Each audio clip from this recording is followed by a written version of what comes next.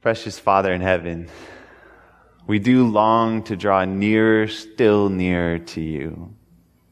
And we long to bring as many people with us as possible. Father, we're here this morning to worship you. We ask that you quiet the many thoughts in our minds that may be thinking about the various things that have taken place this week, and that you fix our eyes on Jesus and Jesus only. Lord, may we walk out of here having fallen more in love with you is my prayer. In Jesus' name, amen. Been some incredible things happening this past week. I don't know if you've been following the news. I'm sure you have. It'd be hard. You'd have to be hiding in a hole somewhere to not have heard what all happened this week. But something happened in the Capitol that you might not have heard about this past week. Sure, we have the Pope who came and he addressed the joint session of Congress. We have a picture of him here. Now, there's something interesting about this picture that you might not have thought about. What is the pontiff doing here? He's drinking a glass of water. Well, something interesting happened immediately after his speech, because he walked out of Congress and you had everybody's attention was drawn to the Pope walking out of the Capitol building, and everybody was focused on that when a certain congressman got an idea. His name was Bob Brady. Now, Bob Brady's from Pennsylvania, and Bob went to the lectern where the Pope had been speaking, and you see how he had that glass of water? If you look at the next slide, Bob grabbed the glass of water because he knew that was a glass of water that the Pope himself had sipped out of. And he took that glass of water and he rushed with it back to his office.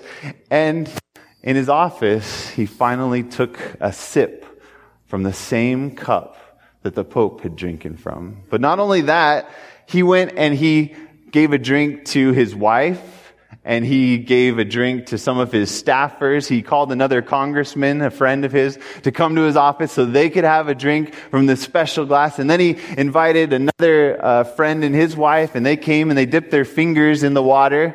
And then he bottled up the water and he was going to take it to his kids so that they too could have a sip of water from the same cup as the Pope. It's crazy the things we do this day and age, isn't it? Crazy the lengths we go to for some things that don't make much sense. Somebody pointed out, well, even if you're a Catholic, you should realize that he needed to have blessed the water in order for it to come holy water. And he said, I don't care. I believe it was holy water because the Pope drank from the cup. It's crazy the lengths we go to find satisfaction in life, to find peace in life, to find joy in life. And when I think in my life, I can't really point fingers at Bob Brady and say, why did he do these ridiculous things? Because I look at the things I've done in my own life, and I realize I've been just as foolish. I've done some stranger things than that in order to find satisfaction in my life, in order to find joy, in order to fulfill what I thought was important in life. Well, let's go back to the book of Acts, Acts chapter 2, this story that we've been looking at about how the Holy Spirit was poured out on a group of fishermen, a group of tax collectors, a group who had been following Jesus, who were radically changed when they received the outpouring of the Holy Spirit and became witnesses. Acts chapter 2 and verse 1 says, when the day of Pentecost had fully come, they were all with one accord in one place, and suddenly there came a sound from heaven as of a rushing mighty wind, and it filled the whole house where they were sitting. Then there appeared to them divided tongues as of fire, and one sat upon each of them. And they were all filled with the Holy Spirit and began to speak with other tongues as the Spirit gave them utterance. We talked about this, how incredible in just a moment they were able to learn all of these languages that they couldn't have learned in an entire lifetime if they had tried. And yet the Holy Spirit in a moment gave them the ability to reach out and to witness to all of these people of all these different nations and all of these different tongues, speaking their languages. Incredible story what the Holy Spirit did. But as we look on in the story, it's very fascinating to see what grabs the attention of this crowd. It goes on to talk about how there were devout men dwelling there in Jerusalem, and then it goes on to list all the different people who were there. Verse 6 says, "And when this sound occurred, the multitude came together and were confused because everyone heard them speak in his own language." So this occasion, what was taking place with these 11 disciples plus the other of the 120 who were all gathered together, who were filled with the Holy Spirit, what took place here grabbed the attention of multitudes of people who were there in Jerusalem for this special occasion of the Feast of Pentecost. And they all come together to see what is going on. And we read about earlier how there were people from all these different language groups. You had from Mesopotamia, Judea, Cappadocia, all these different languages. But look down in verse 12. Verse 12 says this, "So they were all amazed and perplexed, saying to one another, 'Whatever could this mean?'" Now, part of this was the fact that they were speaking all of these different languages. That would be an amazing thing in and of itself, wouldn't it? That would be amazing if I spoke Spanish and somebody else spoke Greek, and to suddenly hear people that we knew only spoke English to suddenly be able to speak our language. That would be an amazing thing. But I want to challenge us to think a little deeper, because I think something greater than this was taking place. In order to really grasp the multitude's attention, it had to have been something more than just people speaking their own language. It had to have been something more than just being a familiar language that was coming to their ears, but they were hearing something that got them excited. Because look at the very next verse. Look at what other people said. In verse 13, "Others mocking said, 'They are full of new wine.'" They mocked them. They looked at them and they said, "They're drunk. They must just be drunk." Now, if you've seen people as they've gotten drunk, they don't normally start speaking another language, do they? How are people when they're drunk? There can be a variety of things. Sometimes it can be terrible things. They can be angry. But sometimes when you see a group of people, when they go to a party, they're all drinking because it gives them this sense of freedom, this sense of apparent joy. Have you ever seen that before? Those of you who have witnessed a party, it looks like they're having a really good time. Have you ever seen that before when people begin to drink? I want to challenge us to think that maybe there was some sort of exuberance, some sort of joy, some sort of excitement, that as people looked at this group and as they're speaking all these different languages and they saw this, they said, "They must just be drunk. That's just has to be what it is. This excitement that they're having, this has to be some substance. They're on something. That's the only way they could be acting like this. I know that they must be on something." Now look at how Peter responds. In verse 14, it says, "But Peter, standing up with the 11, raised his voice and said to them, 'Men of Judea and all who are dwelling in Jerusalem, let this be known to you and heed my words. For these are not drunk, as you suppose, since it is only the 3rd hour of the day.'" Now we know from our reckoning of New Testament time, the 3rd hour of the day would have been about 9 a.m. in the morning. So Peter says, people don't get drunk at 9 a.m. in the morning. Now, I would argue with Peter because I was sitting in the Houston airport a while back, and I was sitting across from the Mango Truck. The Mango Truck is a bar, and now I had flown all night to get to Houston. When I got to Houston early in the morning, I was watching this bar. And you know that bar opens up at, I think it's about 7 o'clock in the morning? And I thought, who's going to go to a bar and drink at 7 o'clock in the morning? Well, by the time my flight flew out a little after 9 o'clock, 10 people had gone to the bar, taken their time, drinking a few drinks early in the morning. What is it that would drive somebody to drink that early in the morning? Why do people drink? What is the main reason that a person goes to a bar early in the morning? It would be because they're lacking something, right? They're looking for something more. There's some sort of satisfaction missing in their life, and they're looking to a particular substance. Just like Bob Brady is looking to the Pope's backwash in order to feel a little more satisfied. Some people look to alcohol and say, this alcohol, it's going to give me this feeling of joy. It's going to give me this sense of freedom that I need this in order to make it through my day. Maybe for somebody else, it's caffeine or as a kid, I remember going on a progressive track with friends We were on a camping trip with some friends on the east side of the Sierras, and we went to this camp where we were finding these MREs, which are meals ready to eat that the Army has used in their trainings. And we were finding these in various places around this camp, and we found all these sugar packs in these MREs. And suddenly we got this idea.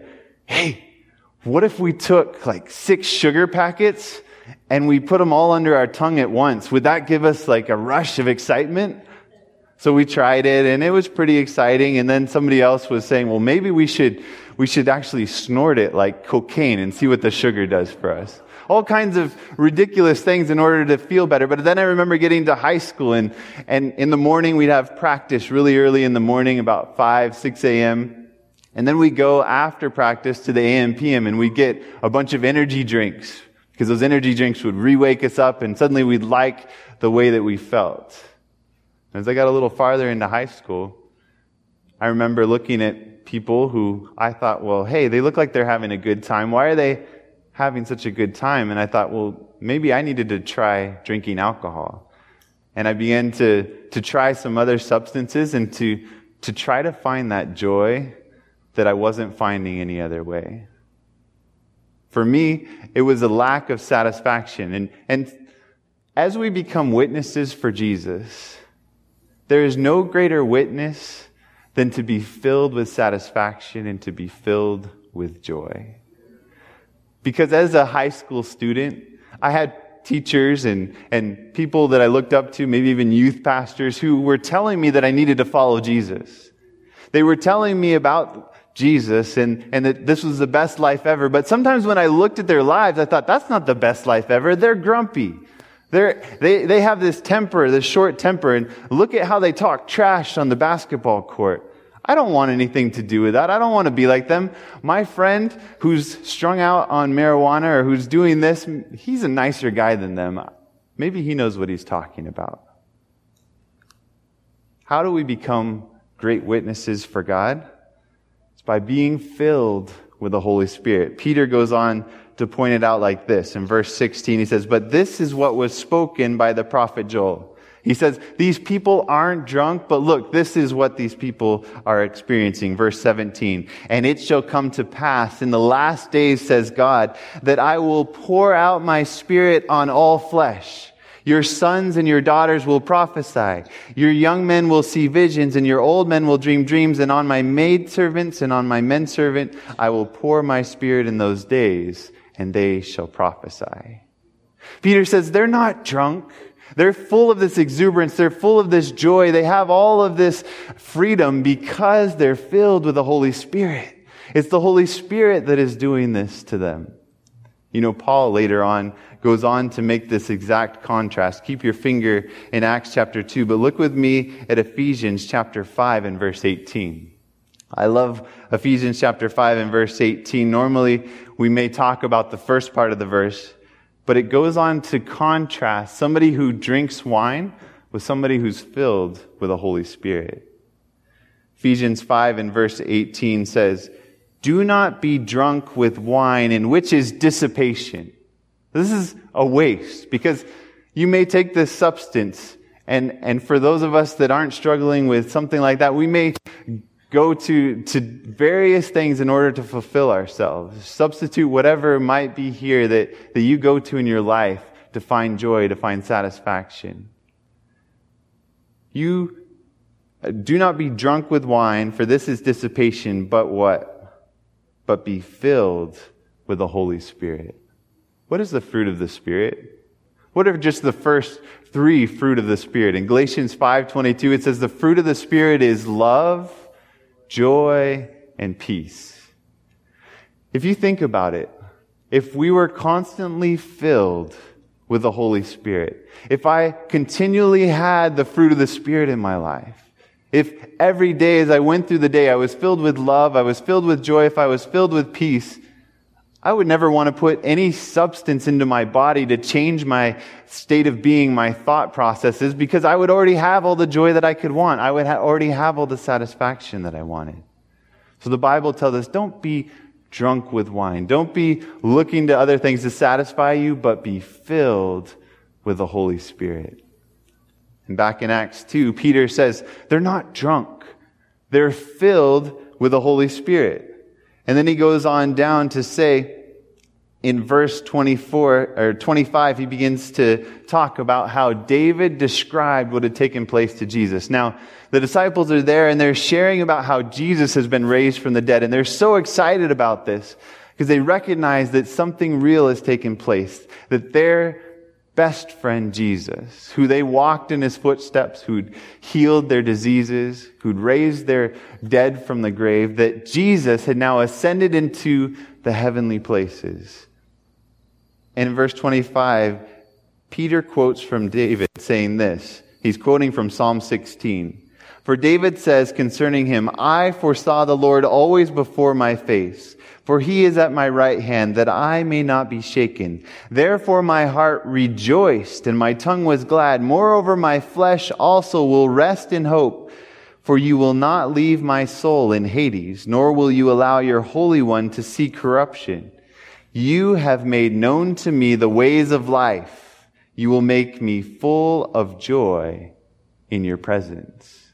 Peter says, look, this whole thing that's taken place, this is because Jesus has been raised from the dead.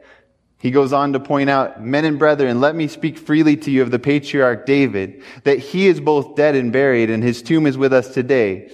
Therefore, being a prophet, and knowing that God had sworn with an oath to him that of the fruit of the body, according to the flesh, he would raise up Christ to sit on his throne, he, foreseeing this, spoke concerning the resurrection of the Christ, that his soul was not left in Hades, nor did his flesh see corruption. This Jesus God has raised up, of which we all are witnesses. It says we're witnesses of something that has taken place in heaven, that Jesus has been raised into the heavenly places. This is what we're witnesses of. Then it goes on to say, therefore, being exalted to the right hand of God, and having received from the Father the promise of the Holy Spirit, he poured out this which you now see and hear. So Jesus was raised up and he was brought to heaven. And what does it say at the end of that psalm in verse 16:11, or here he quotes it in verse 28, you have made me know the ways of life. You make me full of joy in your presence. It says Jesus has been raised up into heavenly places and he has been filled with joy because his sacrifice is complete. There's no longer needs to be any separation between humanity and God. His sacrifice was sufficient. He took our blame. He went to the grave. He bore our sins. And now he has been raised to life. And he's received the Holy Spirit. And that same joy that Jesus has in being in heaven, being in the presence of the Father, that same joy, it says he has poured out on us also. He's poured out the Holy Spirit so that you and I too can have fullness of joy. That we too can have those pleasures forevermore that Psalm 16:11 tells us are in the presence of God. Friends, the reason that the disciples were such an incredible witness wasn't just that they were able to speak a bunch of different languages, but it was because they had the presence of Jesus poured out on them through the Holy Spirit, in the presence of God in their lives, filled them with such ecstatic joy that when people looked at them, they said, we want what you have. You finish reading the story and 3,000 people are baptized. They say, we want the same experience that you're having. So in my life, I have to ask, is my experience with Jesus such that my neighbors want it? Or do they look at me and say, man, he's miserable. Whatever religion he has, I don't want what he has.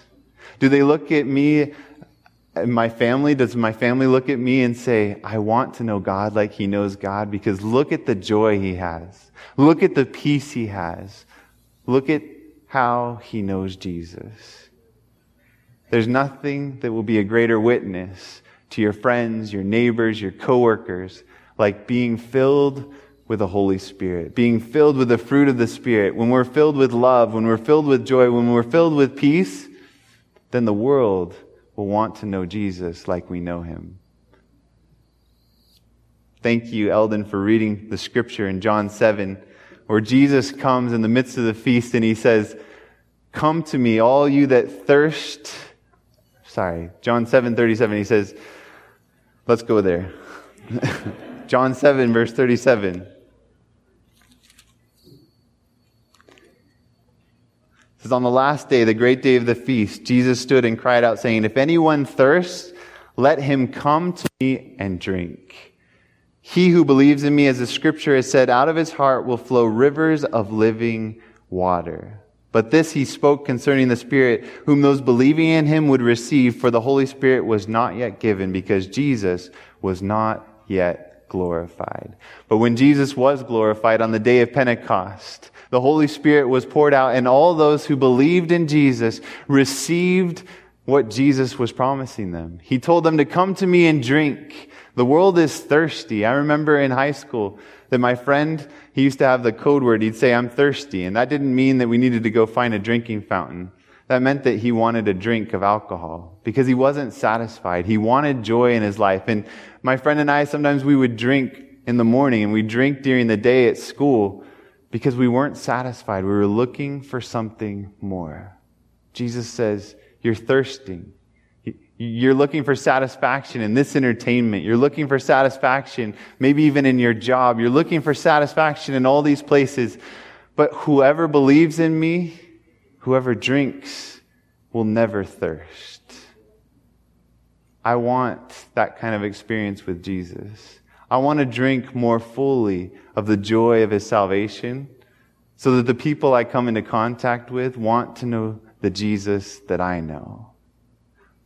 I love in the book Adventist Home how it says this about the presence of Christ. It says the presence of Christ alone can make men and women happy. Are you looking for happiness? The whole world is looking for happiness. I mean, we have Happy Meals. I remember in Modesto, we had billboards that said, get happy, and it was a picture of a Prius. Is that really going to make me happy? The presence of Christ alone can make men and women happy. All the common waters of life, Christ can turn into the wine of heaven. In God's presence is fullness of joy. When we get to heaven, there's going to be fullness of joy. But friends, heaven can start now for you and me because we have the promise of the Holy Spirit. We can have the fullness of his presence now. John 15:11, Jesus said, these things I've spoken to you that my joy may be in you and that your joy may be made full. And if my joy is full, then I'm not going to be looking to any other place to have more joy added to my life because I have everything that I need when I have Jesus. There's nothing like drinking fully from the fountain of the water of life which Jesus has to offer us. And that's what this Sabbath is all about as we have communion, as we celebrate the communion together. It's a remembrance that Jesus went through that infinite sacrifice so that you and I can have life. It's a remembrance that Jesus wants to fill you and I with his Holy Spirit today. He wants to fill us with joy today. Father, thank you. Thank you for separating us from the sin that so easily drags us away from Jesus. And for wanting to fill us with joy, wanting to fill us with your Holy Spirit. Lord, as we go through this ordinance of humility, I just pray that we would be more closely identified with Jesus than we ever have been before, and that we'd be filled with that joy that comes from knowing Jesus for ourselves. We long to represent this to the world around us. And so I pray that as we go through this experience, that we will be filled with more of the love, more of the joy, more of the peace that you promise us. In Jesus' name I pray. Amen.